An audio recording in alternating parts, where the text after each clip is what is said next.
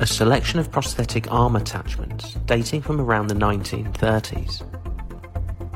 Did you know that technology to assist hand amputees can be documented to as far back as antiquity and the Middle Ages?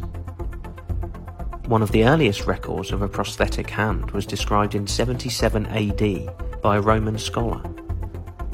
After losing a hand in the Second Punic War, Marcus Sergius, a Roman general, received a prosthesis that enabled him to return successfully to battle. The examples I'm showing you here date from around the 1930s and are a selection of attachments enabling the wearer to complete a variety of different tasks. Any ideas of what those tasks might have been? They're fascinating things when compared to more recent advances in robotic technology, which have shown very promising results.